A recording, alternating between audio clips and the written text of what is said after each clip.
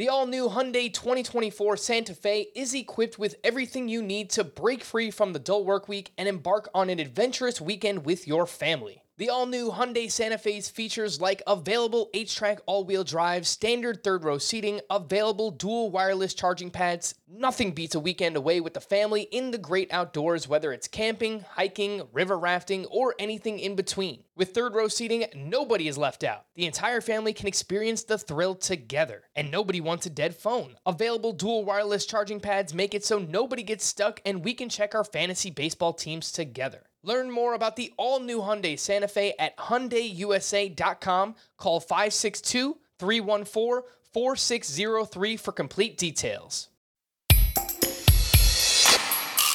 Domingo Santana, ooh, I wanna have ya. Tanaka's Fakakta, Jag like Michael Waka, Polanco and Franco. Where'd you go to get into first place? Check batted by data and swinging strike rates. Raisins are shriveled grapes. Here's Adam's happy place. Volatile, the only word that should be used to describe closers, especially in a 60-game season. Welcome to our Relief Pitcher Preview 2.0 Fantasy Baseball today on a Friday, June 26th. Frank Stanfill alongside Scott White and Chris Towers. This is definitely not the third time I've tried to do the open today. As always, you didn't punctuate the volatile as much on this third take, and now Chris and I are talking over each other. So I've been known to host this podcast. It's usually, out of necessity and not anybody's desire. But I know how difficult it is to open a show. And Heath Cummings used to always laugh at my show opens. And it's especially difficult when you script it out and then mess up the script. Oh, yeah. Because few things feel dumber than repeating something to someone multiple times when it's scripted.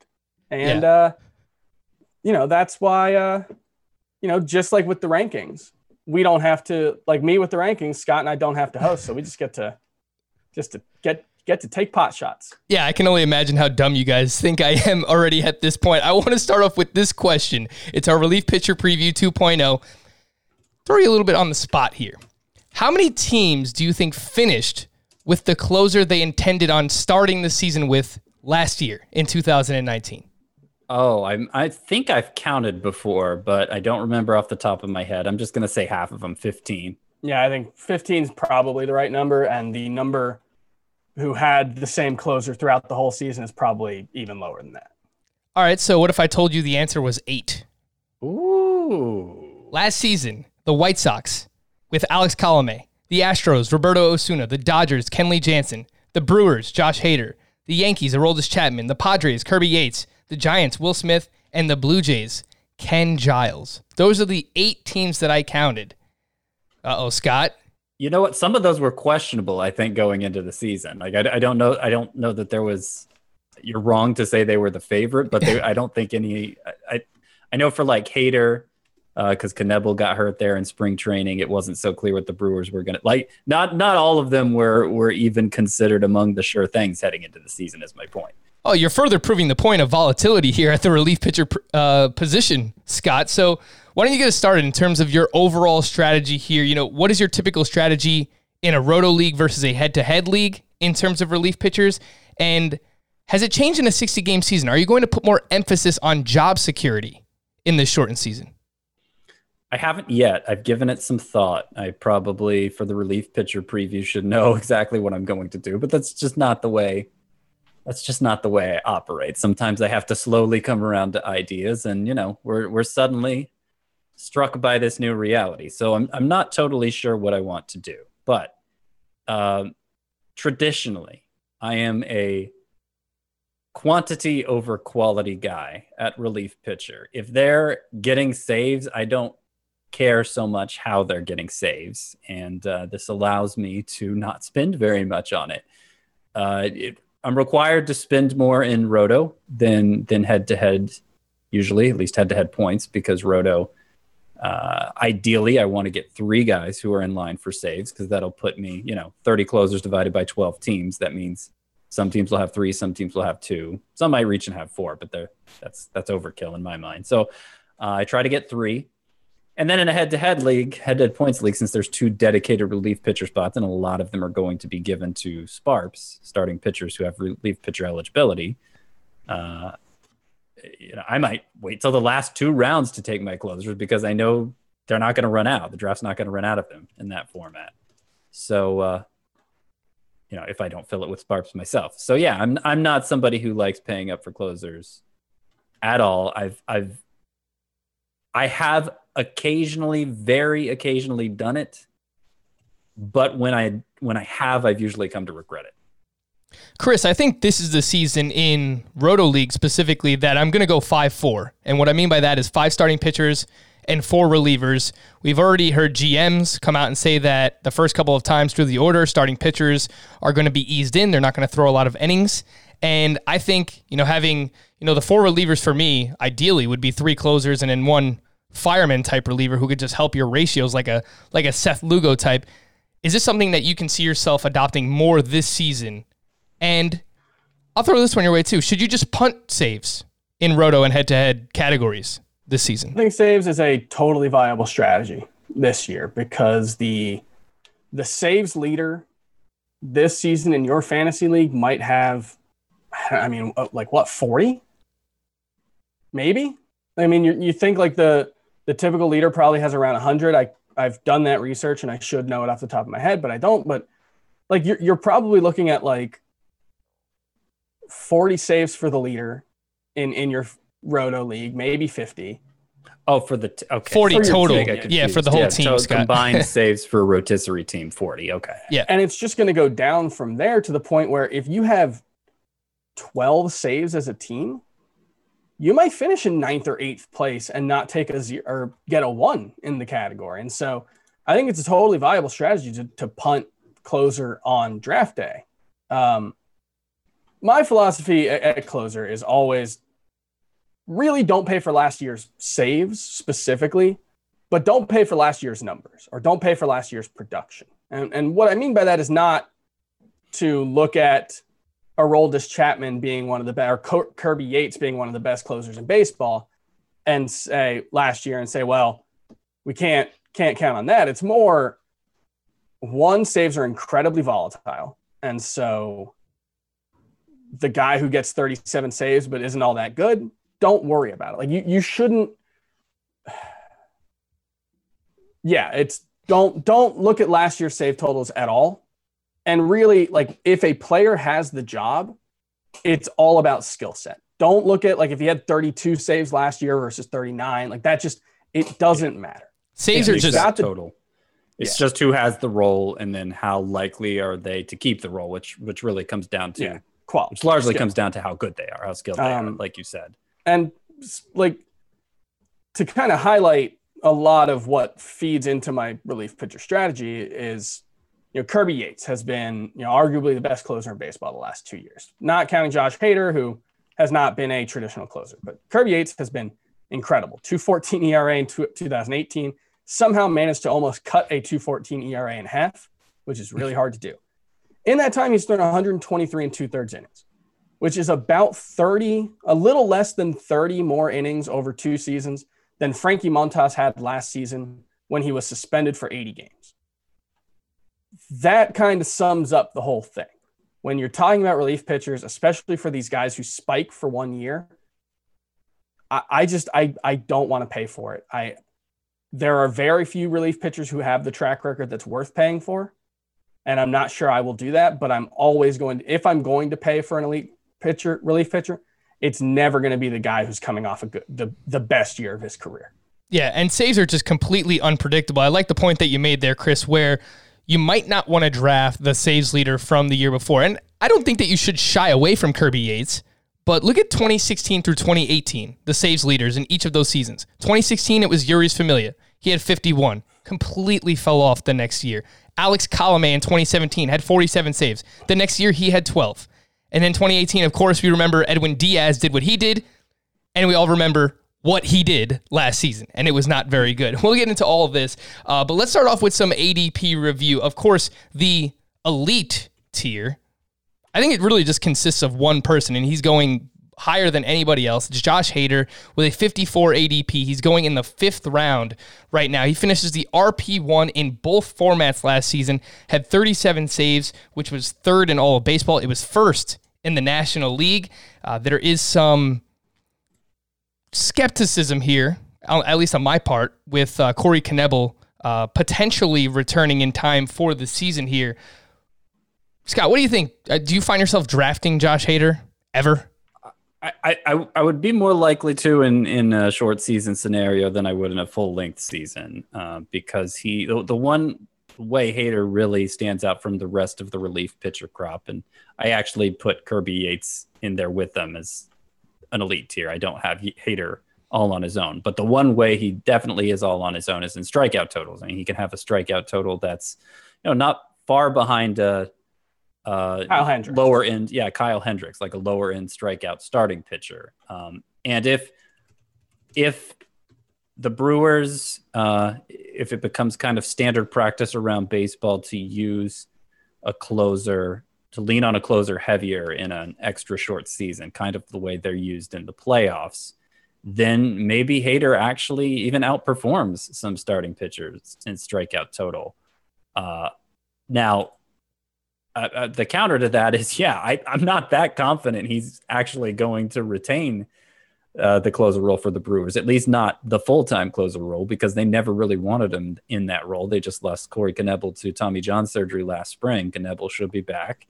I'm worried it's at least going to be a split between the two of them.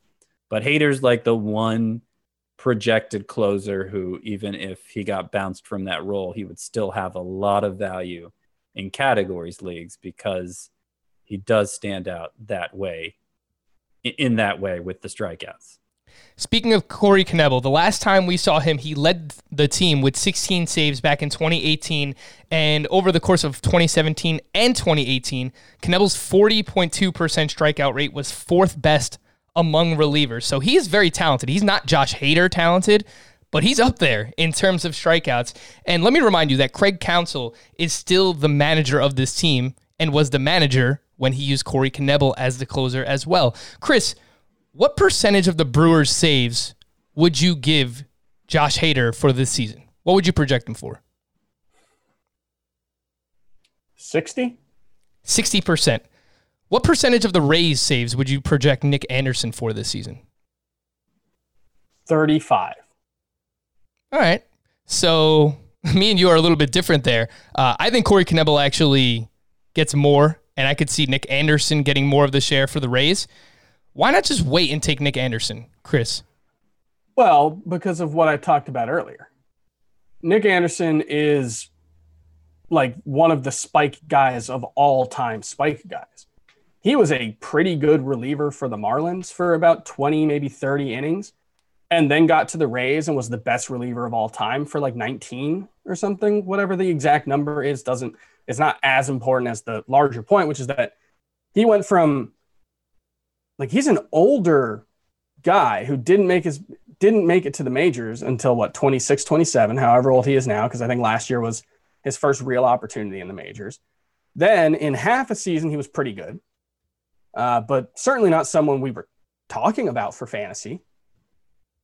Yeah, and this is the Rays, right? Right, and then for 20-ish innings for 2 months, for the equivalent of 3 long-ish starts for a starting pitcher, he was the best reliever on the planet. He may be the best reliever on the planet. The swinging strike rate is off the charts. The stuff is incredible. But we've seen this stuff before. And that's not to say Nick Anderson's not going to be good, but it is to say that skepticism is always warranted for any player coming off a career. And in his case, it's so much more warranted given the small sample size. And then we don't know what the role is. Yeah. I totally agree that skepticism is warranted. I feel like maybe you take it a little far, considering the cost isn't actually that high, certainly compared to somebody like Hader. Sure. Just to demonstrate how good Anderson was in those 21 and a third innings. He had 41 strikeouts, 17.3 per nine, and just 2 walks when, control had been a problem for him previously. And, the Rays have now a track record of figuring out how to maximize a pitcher's skill set. And, at the time they made that trade, they gave a pretty high end prospect for Nick Anderson and Trevor Rogers, right? Like neither pitcher, like you said, was really a big deal. And it's like, why are they giving up such a big prospect for these guys? I have a hunch they must have known what was coming for Nick Anderson if they got their hands on him and were able to tweak his arsenal in the way that they did. I don't know. He's clearly their best reliever now, especially after trading Emilio Pagan. I doubt they would have traded Emilio Pagan if they didn't have Nick Anderson. I suspect he's going to be the leading man for saves because of that. I would project him for more like 50 to 65% of the team's saves. Yes, Scott. And there's a chance he could just be the full-time closer too, like there is for Hader as well. I would be much more likely to wait and take Anderson than I would to take Hader where he's going, recognizing, of course, that there's more risk in doing that, but there's like risk is outrageous for every reliever you'd take anyway. I think that is fair. Like saying you would rather have Nick Anderson at his price than Josh Hader, I think that makes sense. What I would push back on was the initial question of why take Josh Hader when you can get Nick Anderson. Like, isn't that the same thing though?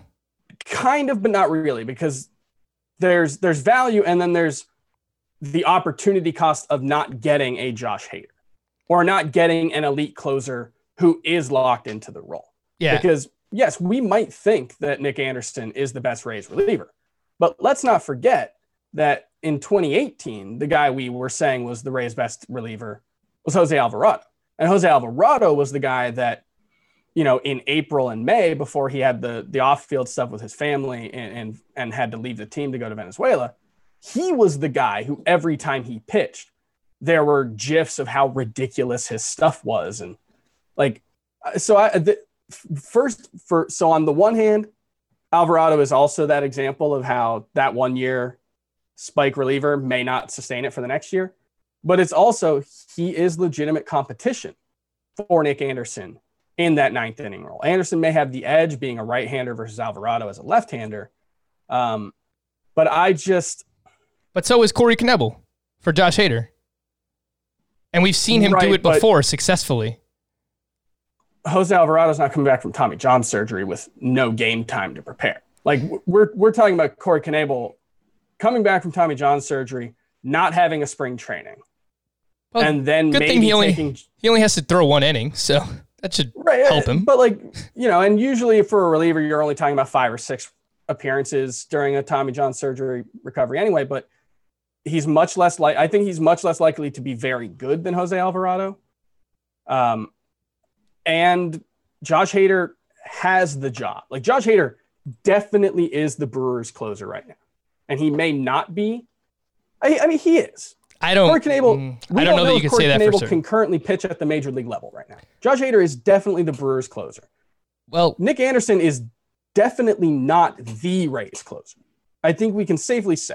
I think both of those should be non-controversial statements. Whether they will remain the case 2 weeks into the season, totally different question. Yeah, I don't know. I can't confidently say Josh Hader is definitely the closer for the Brewers right now. And I haven't made the swap yet, but I think I'm going to move Josh Hader down out of number 1 in my rankings just because I don't think that he's going to get all their save opportunities. It wouldn't surprise me if Corey Knebel comes back and takes most of them, in fact. So give me Nick Anderson in the 12th round rather than Josh Hader in the 5th. The next group in ADP, Kirby Yates going in the 6th round, Aroldis Chapman and Roberto Osuna are going in the 7th round. Scott, do you find yourself drafting anyone from this group? I haven't done it yet, no. But that's really where there's kind of an internal big debate going on with the 60-game season. Even in a points league, let's say, where you would be probably the most reluctant to take a high-end reliever. your alternative there, let's say you're used to leaning on Sparps. I mean, Sparps, the reason they have relief pitcher eligibility is because they weren't starting pitchers getting a big workload last year. So are they going to be the guys who build up to a point where they can go 5 innings consistently? Are they, at what point of the season will that happen? Wouldn't you rather have a closer in that spot until it does? So that's one reason maybe why I have to think about that a little more. And then of course in a roto league or a head-to-head categories league, part of the appeal to passing up these high-end closers and just drafting whoever else is in line for saves late is, maybe they're going to be getting their saves with a lower confidence level, but you could always pivot to the next in line. There's going to be, because there's so much turnover happening at the position, there's going to be new saves options emerging on the waiver wire throughout the season. Like, you can piece together a stable closer core, even if you invest virtually nothing in it on draft day. But in a 60-game season, I mean, will there be enough time to do that? Probably not. I mean, you can't afford to fall behind too much in saves because you just, squandered your chance to get them early by drafting total duds. So yeah, I'm really weighing that, but to this point, I have yet to draft Osuna or Chapman or even Yates, though I don't disagree with the order they're being taken here. Chris, I think I'm going to make Roberto Osuna my number 1 relief pitcher in fantasy baseball this season. He doesn't have the upside of a Josh Hader, but I think he probably is the safest closer in fantasy Such a baseball. Cummings move. He did that last year, right? I think so. The whip is ridiculous, too, for Osuna. I mean, you have to realize he's never had a whip above 0.97. He had a career high in swinging strike rate last year. Chapman, you have some worry with the injuries the past couple of years. His whip is not elite. It's been over 1 in 4 of the past 5 seasons. And then Kirby Yates, they were talking about trading him last year. Oh, they're not going to trade him. The Padres are all in on this year. I mean, their owners basically put the GM on notice that they have to be competing this year. They're not going to trade Yates. Roberto Osuna for number 1. Let's go. I think it's kind of like, I'm trying to think of the right analogy. I think it would kind of be like ranking someone like, I mean, it's kind of, Scott, you mentioned Heath Cummings, our dear friend. He ranked Frank Gore on his running back Mount Rushmore as his, I think it was his running back Mount Rushmore for the 1997 through 2019 era, the online fantasy football era.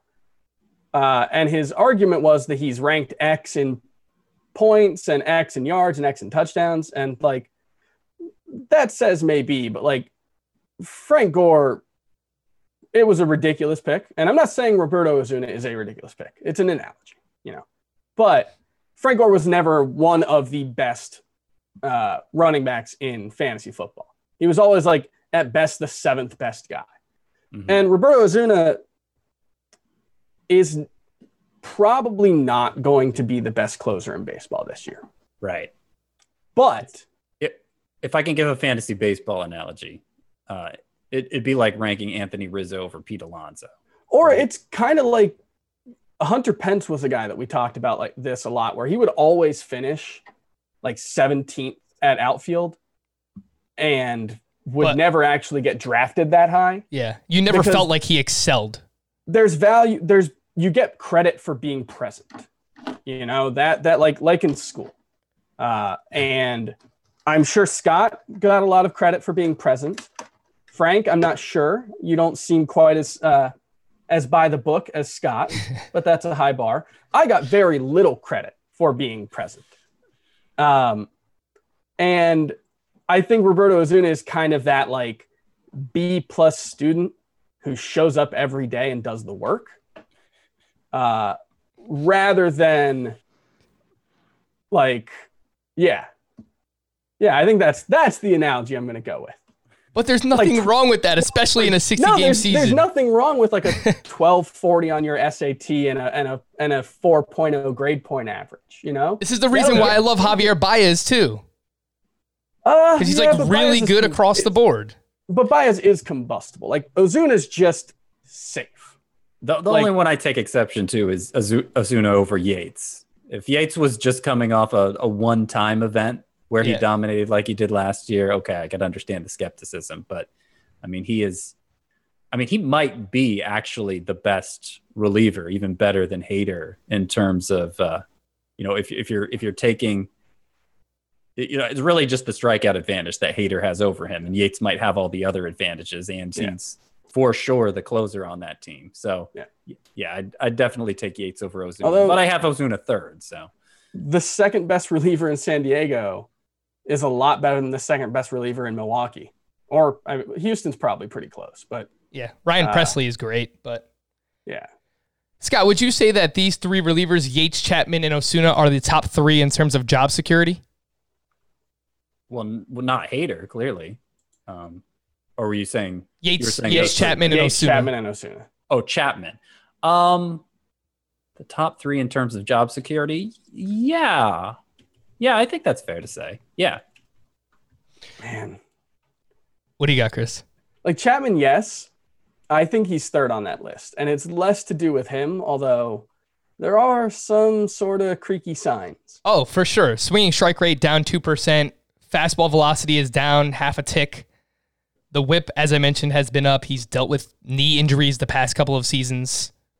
He's not perfect. That's for sure. Yeah, and the other problem for him is, the number two closer in San Diego is better than the number two closer in Milwaukee. And that might be a point against Kirby Yates. Well, the number 5 reliever in New York might be better than the number 2 reliever in Milwaukee. That bullpen is just absurdly deep. Like we talk about Zach Britton, he used to be the best closer in baseball. And last season he had a 191 ERA and he's back to having a 77% ground ball rate. It would not be at all surprising. Like Zach Britton could step into the closer's role on game 1 and the Yankees wouldn't miss a beat.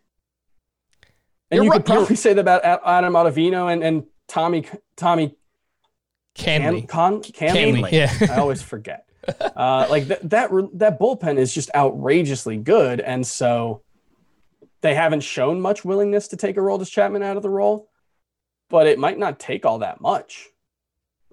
Next up in ADP, we have Liam Hendriks going in the 8th round. We have Kenley Jansen, Brad Hand, and Taylor Rogers going in the 9th round.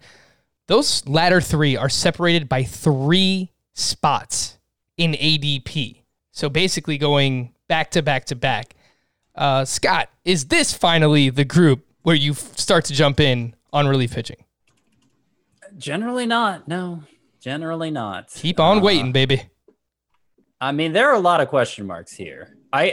Chris has been the most critical of Liam Hendriks, rightfully pointing to his track record, pointing to look at what happened to Blake Trinan last year with the same team. Look how often the Athletics change closers, all of that. I mean, Hendriks was, beyond dominant last year, though. He was second to Josh Hader among relief pitchers in strikeouts, and third, I think, there was even a bigger gap between 2 and 3 there than 1 and 2, Hader and Hendriks. But acknowledging how out of nowhere Hendriks' season was, how likely because of that there might be another change. He still seems like the safest of this group, which is a condemnation of the rest of the group. Jansen, his skills have clearly diminished the past couple of years, and it didn't seem like Dave Roberts trusted him in the playoffs at all. He did work with Driveline Baseball. Yeah. Maybe he'll regain some of his stuff, but I don't think you can draft him under that assumption. Brad Hand had elbow problems in the second half. It really warped his numbers. Taylor Rogers, really deep bullpen there. And they kind of treated him like Josh Hader for most of last season, like the Brewers long treated Josh Hader, where, they'd be happy to use him in the 9th, but there are other options they'd be fine using too. So, Hendriks, considering the upside, considering, he doesn't have anyone jumping to claim the role from him just yet. Like, he seems like the best of this group, and yet there are a lot of reasons to be skeptical of him. Chris, who are you most likely to draft from this group? Liam Hendriks in the 8th, Kenley Jansen in the 9th, Brad Hand in the 9th, Taylor Rogers in the 9th. I'm trying to think of if I've drafted any of them, and I think it might be just Kenley Jansen. There might have been a couple of drafts where he fell, more to like the 115, 120 range, and I might have jumped on him. But no, this is not a group I find myself thinking about much. But I will say, if we're talking about the shortened season and the effect that might have, might Brad Hand not be the kind of pitcher who could benefit from it? He did run out of steam last year, and the elbow was an issue. But through, basically the first 2 months of the season, which is what we're looking at this year, he had a 1.19 ERA, a like 0.9 WHIP, 33 strikeouts in 22 and 2/3 innings. Like, he could be the best closer in baseball in a 2-month season. And the injury concerns are probably less of an issue when you're talking about a shorter season. He actually was the number one closer for a large portion of last season before the elbow messed things up. It's just the concern for him is he never got right. We have yet to have that. We don't have any closure on the situation yet. So it's, you may get nothing out of Brad Hand. His elbow may still be an issue. And you may get it's a pretty big investment considering. You may get one awesome month from him. And then the Indians, I believe his contract's up, and the Indians are not shy about selling pieces, even if they are competitive. Yeah, the final 2 months for Brad Hand last year, from August 1st on, he had a 6.08 ERA as he dealt with those elbow issues.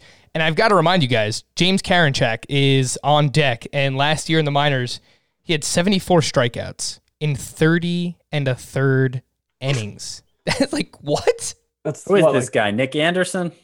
He's ridiculous, and I love him. Like 20 K per 9? Yeah, if you look at his K per 9 on Fangraphs, it's 24, 21, and 21 for the 3 levels he was at last year. So that's stupid. Just keep that in mind. Sleepers, breakouts, and busts for relievers here, guys. Let's start it off with sleepers. Scott, who's a sleeper for you at the relief pitcher position? I'm going to go with Giovanni Gallegos. There's another one I want to highlight. I'm going to go with Mark Melancon. Aha. Homer.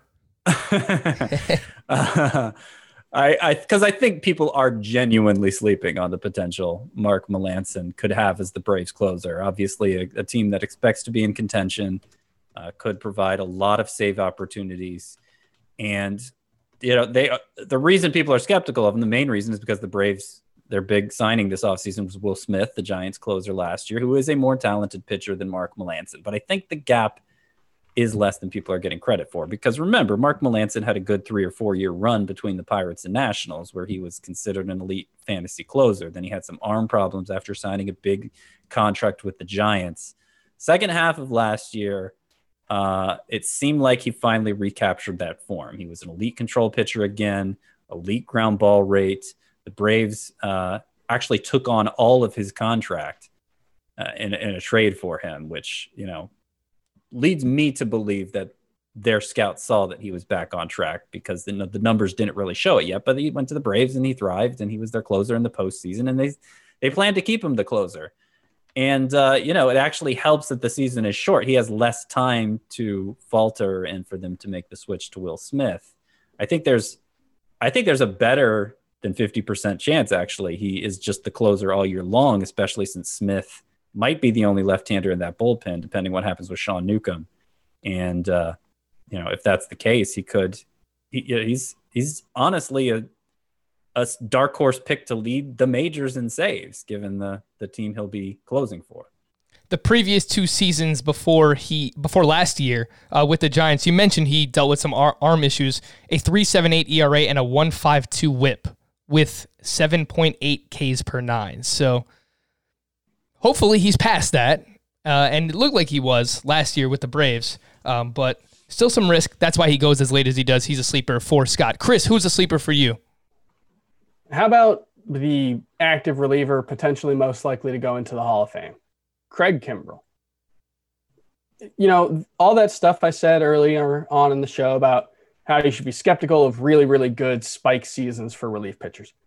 That is also true of really, really bad relief pitcher seasons, and I would make the same argument for Edwin Diaz, except in Craig Kimbrell's case, we have really, really good reason to think that last year should just be a wash. He didn't get signed until June through no fault of his own. It wasn't like people were like, whoa, I think that Craig Kimbrell guy is not good. It was, I don't think that Craig Kimbrell guy is worth a 4-year investment for $80 million. And those are two very different things. And then he came back after, I think he made 2 or 3 appearances in the minors to come back, was thrown right into the closer's role. Wasn't great for sure, but he also then went on the IL with a knee injury. And so it's just like, it could be that Craig Kimbrell is just done. And those 20 and 2/3, like it's kind of like what we talked about with Corey Kluber.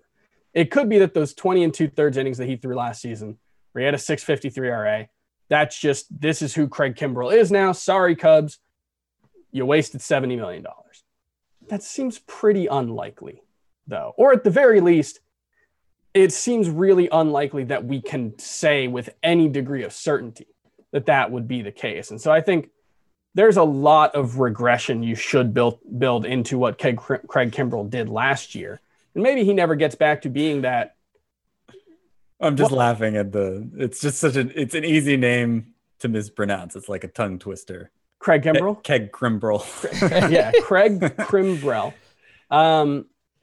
And so I just think it is, in my eyes at least, it is much more likely than not that Craig Kimbrell is still, maybe not the like second coming of Mariano Rivera that he used to look like at his peak, but the very, very good, basically elite closer he was in 2018.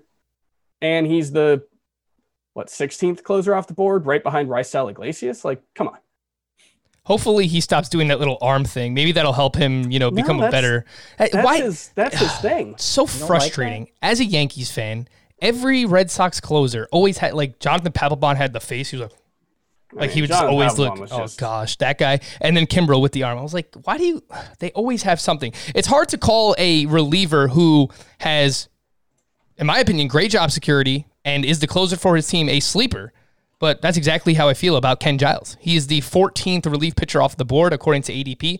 I have him ranked as my 6th relief pitcher this season. He was phenomenal last year, a near 40% strikeout rate. His 18.8% swinging strike rate was 4th best among relievers, a sub-2 ERA, a 1.00 whip, and I know Adam brings it up a lot. Back in 2018, yes, he had an ERA over 4.65 to be exact, but in non-save situations, he had an ERA over 9. So just don't use him in non-save situations. I think the skills for Ken Giles are elite, and you're getting him outside the top 12 relief pitchers right now. Scott, who's a breakout candidate for you at relief pitcher? It's probably Nick Anderson. That's the one I wrote about in Breakouts 2.0, which will be out soon. But since we've covered him thoroughly already, I'll use this chance to highlight Giovanni Gallegos, who was amazing last year. Was amazing in a setup role for the Cardinals. If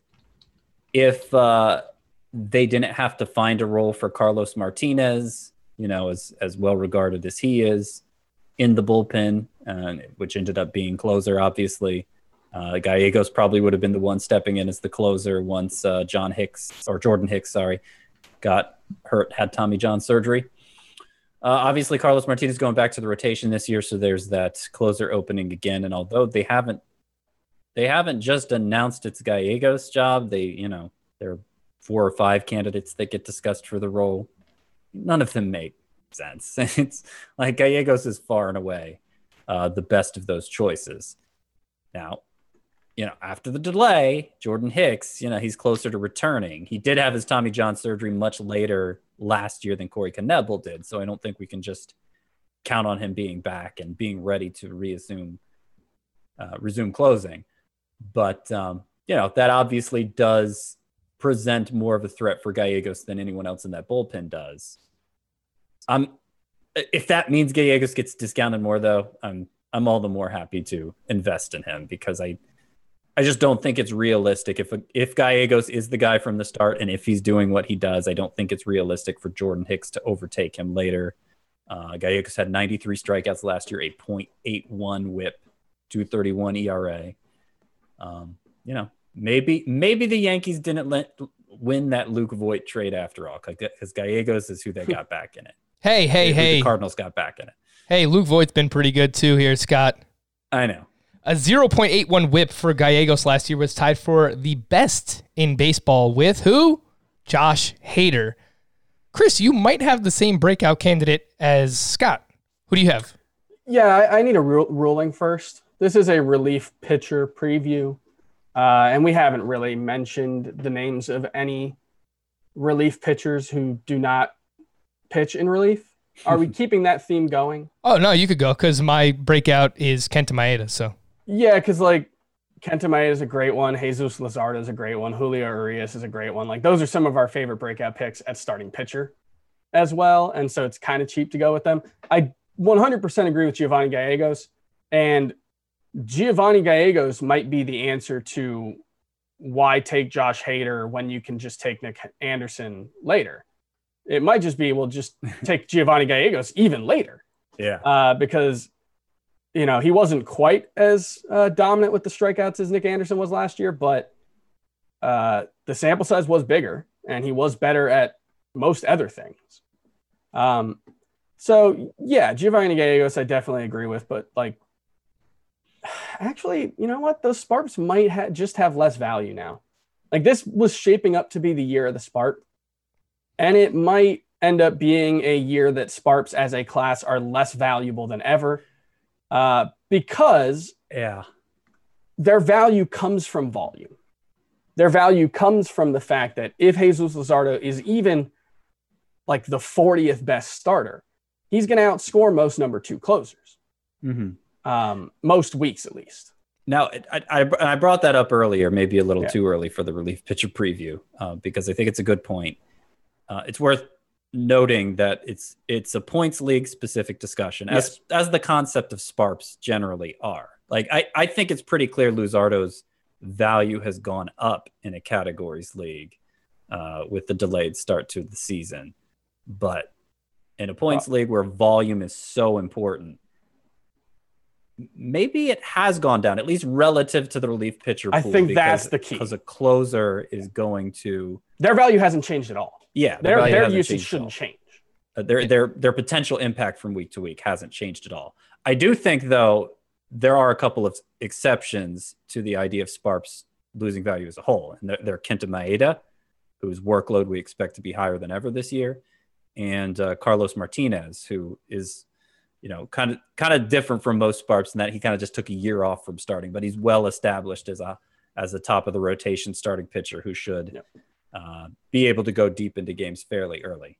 Yeah, just a reminder, Sparp is SP as relief pitcher in head-to-head points leagues, and it's kind of a little cheat code that you have there in fantasy baseball. I'm actually anti-Sparp. I don't think that you should play with Sparps, but that's a philosophical thing. Oh, yeah, if your league allows it, then you should 100% use it. That's how I feel about it. But maybe not this year, unfortunately. Yeah, because early on in the season, you have to imagine, starting pitchers are not going to go deep into games.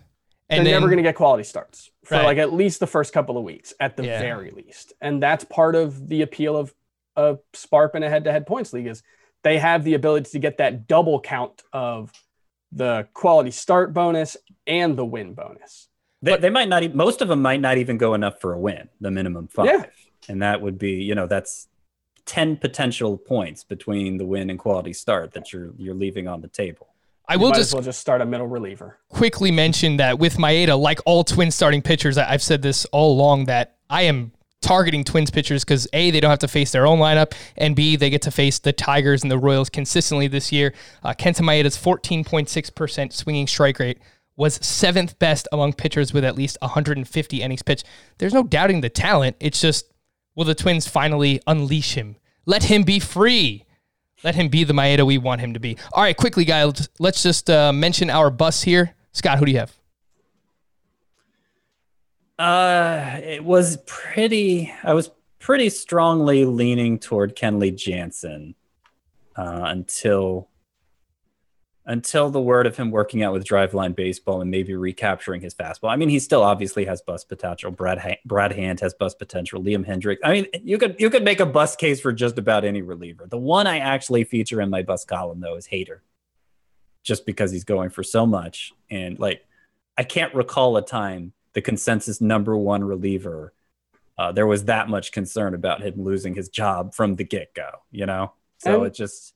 Boom! I think that's going to be my pick here. There were trade rumors this offseason. Let's not forget that. There were rumors that the Brewers were looking to move on from Josh Hader, not because, you know, they don't like him or they think he's about to, you know, implode, but just because he's about to get really expensive for a team that has a lot of expensive players. And so, you know, if things go south for the Brewers, and I think there's a pretty good chance that they do, given, you know, I think the loss of Yasmani Grandal is a more significant one than most people assume. Is he your bus pick, Chris? What's that? Is he your bus pick? In my relief pitcher preview column, which I'm going to update and republish today, yeah, he is my bus pick. I think across the board, break out the brooms. Liam Hendriks is definitely 1B. I agree with that. Yeah, the A's just consistently do not have turnover at their closer position. Josh Hader, we spoke about it a lot early on, but I'm really just worried about Corey Knebel. It has nothing to do with Josh Hader himself. All right, let's take a quick break there. When we come back, we'll look back at some ADP here in our Relief Pitcher Preview 2.0. Worn by players like Michael Harris to meet the demand of elite ball players, the New Balance Fuel Cell 4040 V7 is a versatile option. The 4040 V7 is built for the athlete who needs responsiveness and ability to cut and run at their full speed. The model features a fuel cell foam underfoot and a synthetic and mesh upper to provide breathability, comfort, and a snug fit as you round the bases. The fuel cell midsole features nitrogen-infused foam specifically designed to propel athletes forward. Learn more about the 4040 at newbalance.com. Live Nation presents Concert Week. From now through May 14th, get $25 tickets to over 5,000 summer shows. That's up to 75% off a summer full of your favorite artists like 21 Savage, Alanis Morissette, Cage the Elephant, Janet Jackson, Meghan Trainor, Peso Pluma, Sean Paul, Sum 41, and many more for way less. Grab your tickets now through May 14th to see all of the artists you love all summer long for just $25 each. Visit livenation.com/concert week to buy now. That's livenation.com/concert week to buy now. All right, we're back here on Fantasy Baseball today. Let's go right back into ADP, the next group that we were up to. A very interesting group. Edwin Diaz, Ken Giles, and Hector Neris all going in the 11th round. Raisel Iglesias, Craig Kimbrell, Brandon Workman, and Nick Anderson all going in the 12th round. We have not found a range where Scott is actually drafting a closer yet. He's smiling. He's nodding. We may have found that range. Oh, yeah.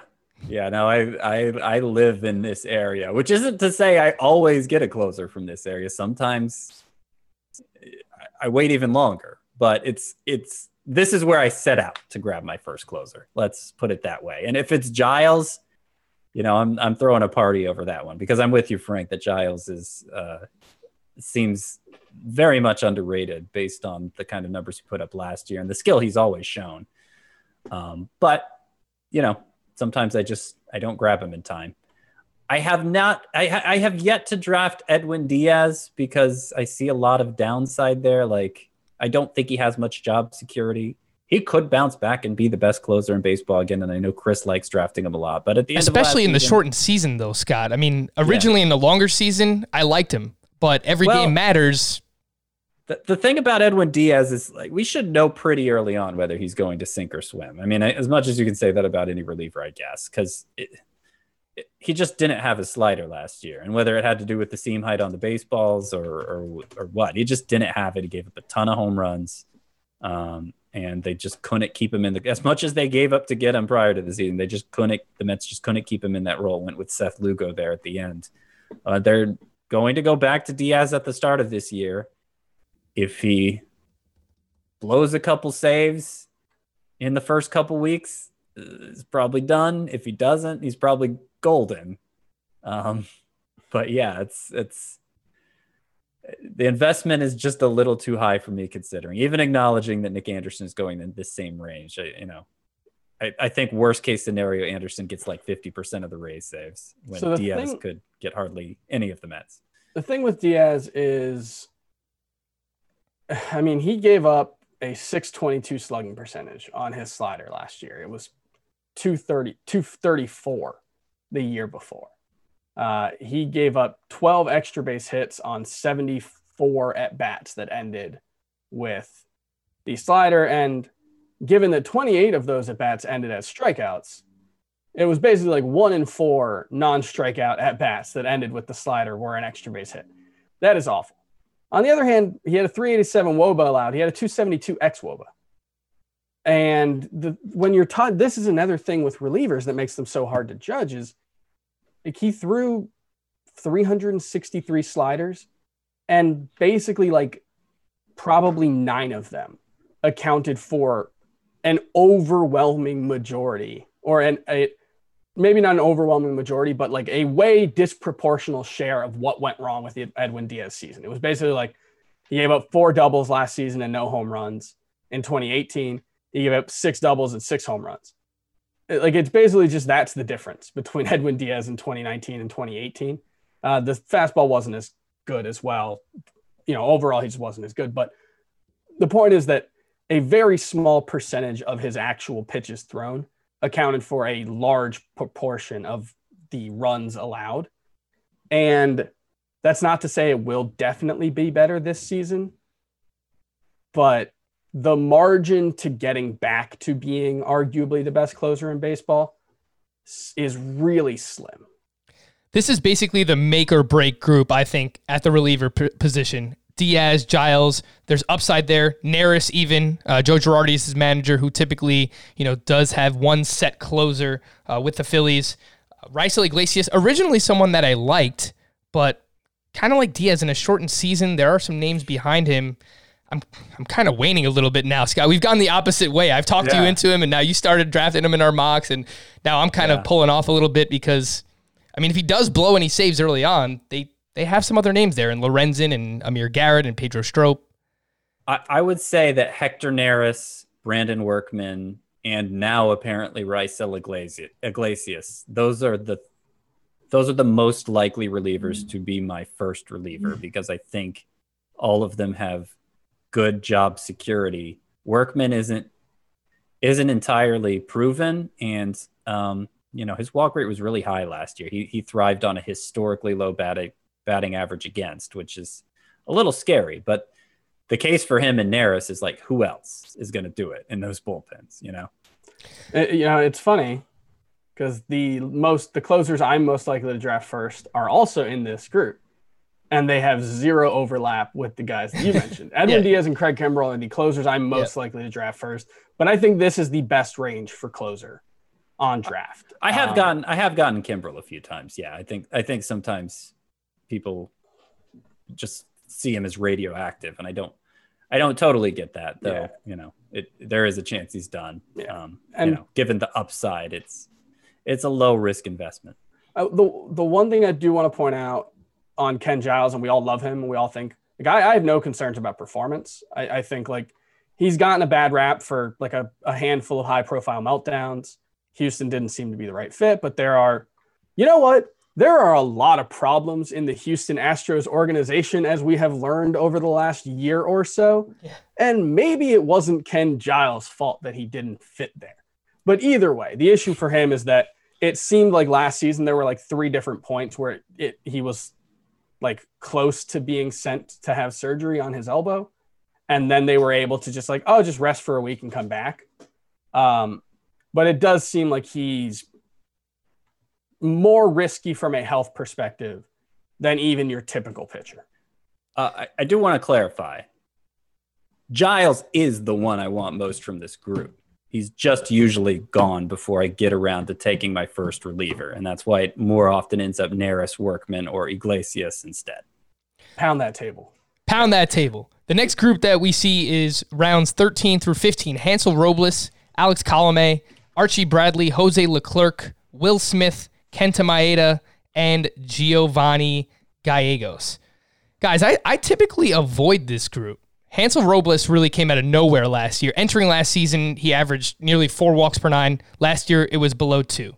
Alex Colomé, I am just waiting for this guy to implode. Maybe it'll never happen. I just think his underlying numbers are not good.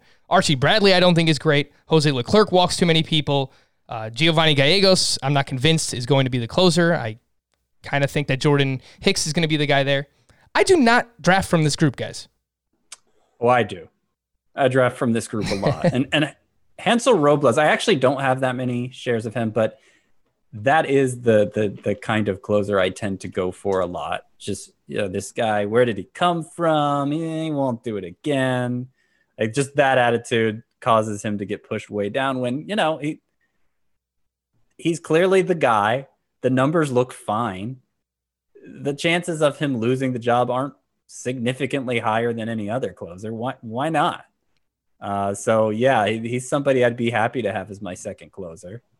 But Scott, they have Ty Buttrey. That was my failed Michael Caine. You gotta get it as a drop. I do. I've got some work to do on the drops. Will Smith might be the most underrated reliever in baseball. He's great. It's just, is he going to get saves? To say things like that without actually having considered the context or the other possible names, but he just got a big contract this offseason. Will Smith, but I guess it's because he hadn't been a closer really before last season and sort of the second half of 2018, but he's been really good when he's been on the mound for 5 straight years. Like, his worst season in the last 5 is a 3.35 ERA. Otherwise, he's been 2.76 or below. Usually not an elite whip, but has been much better over the last couple of seasons. Elite strikeout rates. He's really good. He's just not the closer. Yeah, it's dumb that he's going ahead of Mark Melancon. Yes. Yeah. Very Especially when saves is a commodity, a scarce commodity. That we talk about every single year. Guys, Kenta Maeda is in this group. We mentioned him as a SPARP, and we had a brief discussion during our sleepers, breakouts, and busts. But who are the other SPARPs that you're looking at this year? It was shaping up to be the year of the SPARP, but give me the top 5, 6, 7, however many SPARPs for this season. So the order I actually have them ranked, I actually have Carlos Carrasco number 1, who kind of like Carlos Martinez has a long history of starting. It seems like it's possible he could be a guy who opts to sit out the season because of concerns over the virus and his immune system. But if he's there, he would be the top guy for me. Then there's Jesus Luzardo, of course, Julio Urias, who's kind of in the same boat as Luzardo in terms of workload concerns, but also upside. Kenta Maeda, Carlos Martinez. Josh James, I really love his upside. He's supposed to be the 5th starter for Houston, but some walk issues, and you wonder how deep he's going to pitch into games, especially early on. Adrian Hauser, who I have a sleeper for the Brewers. I mean, the workload concerns are just implied from this point on. AJ Puck, tons of strikeout potential. There's one guy who doesn't really have workload concerns. Okay, who is it? Ryan Yarbrough. The Rays were kind of starting to go away from the opener anyway. He is still relief eligible, but it did sound like the opener wasn't going to be a significant part of their plans this year. He started half of his games last year as opposed to only 6 of 38 in 2018. He is not a high upside option, but there's a little bit of Kyle Hendricks to his game. And if you're talking strictly as a SPARP, as a points league relief pitcher or starter who you can use in that relief spot, he probably won't be the type of pitcher who has significant workload concerns, at least early on, in the way Julio Urias or Jesus Luzardo do. He hasn't thrown a ton of innings in his career, but it's not the same thing as Luzardo or Urias, who do have age and injury concerns as well. He's such a weird guy to size up. skill set's weird. The way the Rays use him is weird. I actually think I might prefer him to follow an opener because it means he's lasting later into the game and more likely maybe that he can secure a win that way. I just tend not to even mess with him because of that. But yeah, he's a Sparp. AJ Puck, who I mentioned. There's a lot of others. I mean, there's still a lot of interesting Sparps. Corbin Burns is a high upside guy if he wins a rotation spot for the Brewers. Sean Newcomb, not as much upside as Burns, but kind of in the same boat for the Braves. Dustin May, who will factor into the Dodgers rotation at some point. Nathan Eovaldi, who I know some people like as a sleeper, developed a curveball. There are even a few beyond that, but those are probably the only ones you're going to touch in a standard mixed league. Let's just wrap up our discussion on closers here, guys. And after round 16, you got a real fun group here. Ian Kennedy, Sean Doolittle, Joe Jimenez, Keone Kela, Mark Melancon, Brandon Kinsler, Wade Davis, Hunter Harvey, if he is the closer. And then you have a bunch of Giants relievers, and you have a bunch of Mariners relievers. So, Scott, you already mentioned Mark Melancon as one of your sleepers. Are there any other relievers in this range going after round 16 that you typically target? Man, this is my wheelhouse. This is these are closers 2 and 3 usually for me in a roto league. Sometimes Mark Melancon's been my number one. It means my plan has gone wrong, but that's not uncommon. On your Toutworth team, wasn't Brandon Kinsler your first closer? Oh no. Or Brandon Wade Davis? Kinsler was, I think, my third closer. Oh, okay. But I got him very late. I actually love drafting Brandon Kinsler because I think he hasn't been officially anointed the Marlins closer, but he's presumed to be. And, Don Mattingly, kind of an old school guy. Kinsler has a stable enough track record that I think he could just stick in the role without much conflict.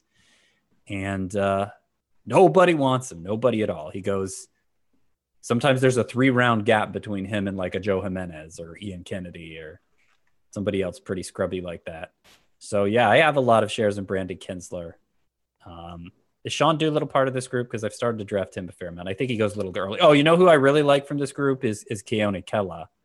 But could be traded a month into the season. He could be traded, yeah. But he has a few years of team control left, right? So it's not a foregone conclusion. And he's really good. And he's obviously the Pirates closer. So I think he tends to get overlooked.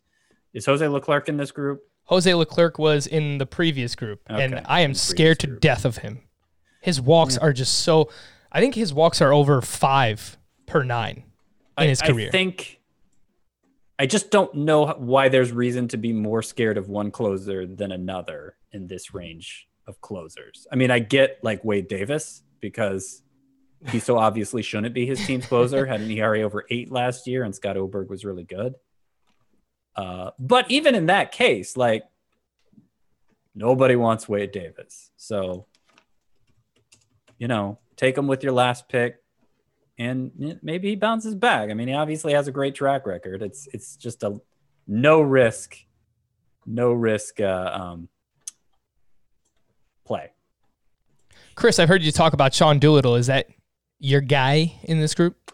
I do like Sean Doolittle quite a bit. Injury concerns are always an issue with him, but I do think he's the most likely player to lead the Washington Nationals in saves. I think he's the most likely reliever on the Washington Nationals to be very good. So I am a fan, but it's the end of the show, and you go to a concert, you get to the end of the show, you start getting used to certain things, the encore, essentially. And I'm going to do that. I'm going to play a hit. I'm going to bring it back at the end of the show. You know who might be the most underrated reliever in baseball? Tony Watson. Tony Watson has, for the most part in his career, outside of last season, really, been very good and not gotten credit for it because he's never been a closer. He's a lefty, but he's not a lefty specialist.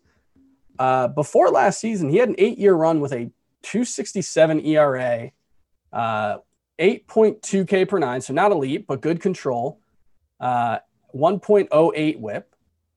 Tony Watson, if he's healthy, and he wasn't last year, and he was coming off of a shoulder issue, but he was expected to be ready for opening day the first time. if he's the Giants closer, it's not a great situation. It's a great ballpark. And he has, for the most part in his career, been a great pitcher. And so if he's healthy, I think he could be a very useful option as the Giants closer to help you out with some ratios, especially. I will just quickly end with relievers that can help you with ratios and holds if you are in any types of leagues that use holds as a category or saves plus holds. Seth Lugo, Dellin Betances, Emilio Pagan, Ryan Presley, the Yankees guys, Adam Ottavino. Who was the other gentleman you met? Zach Britton. Tommy Canley. Yusmeiro Petit, Will Harris. And then, even some, long relief guys like Ross Stripling. I think Corbin Burns potentially has more value this season than ever before. Scott, will you be drafting these players more than usual? Because I've seen the fantasy industry at large just kind of talking about this more recently. Yeah, I've seen it too. I don't think I will. It's so easy for things to go so wrong for a reliever over a short period of time, and the reason these guys are middle relievers, like they haven't done it as long or as well as the guys who have been anointed the closers are, generally speaking. I just think, I don't know. It just seems like a very risky strategy. I understand why it's more viable in a year like this one than the average one, but it's still asking for a lot of things to go right. And I think a more straightforward approach is probably the easier path. Before we go, there are two closer situations we haven't really commented on yet. The Mariners, I think Matt McGill is probably the front runner there. And the Orioles, it's between Michael Givens, who never really took to the role last year. Yeah, Brandon Hyde was kind of good. Yeah. He wasn't very good last year anyway. And Brandon Hyde didn't want to go that route. They've really been talking up Hunter Harvey, former All-Star closer Brian Harvey's son, this spring or back in spring. And he may end up getting the majority of the saves there. He's becoming kind of a trendy sleeper pick. I think it's still technically spring. It sounds like there's a party going on in the background of someone's house. There's a toy being squeezed. We got a Chewy delivery, and one of the toys was a squeaky toy for Stevie.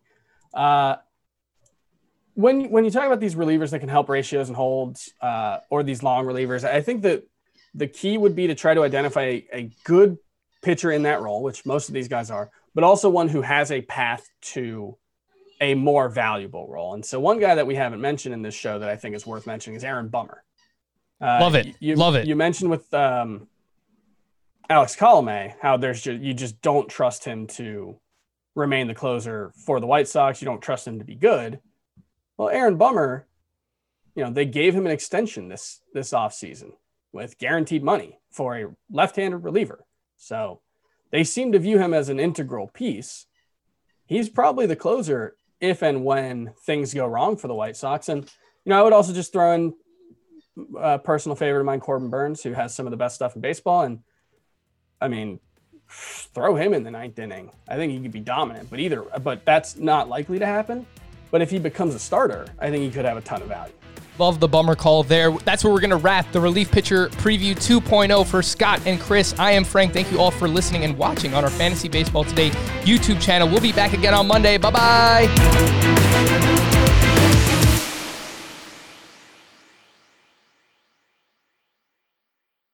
If you've ever been in the market for a new home, you know home shopping can be a lot. There's so much you don't know and so much you need to know. What are the neighborhoods like? What are the schools like? Who is the agent who knows the listing or neighborhood best? And why can't all this information just be in one place? Well, now it is on Homes.com. As somebody who's been through this, I can tell you these features are so incredibly valuable. They've got comprehensive neighborhood guides and detailed reports about local schools, and their agent directory helps you see the agent's current listings and sales history. The area you live in is just as important as the house itself. You can get to know a neighborhood without ever setting foot in it. Say you're a really active person. You could find out about the nearest parks. Do they have a baseball field? Maybe you want to join a softball league like Chris and I play in. Also, Homes.com collaboration tools makes it easier than ever to share all this information with your family. It's a whole cul-de-sac of home shopping information all at your fingertips. Homes.com. We've done your homework.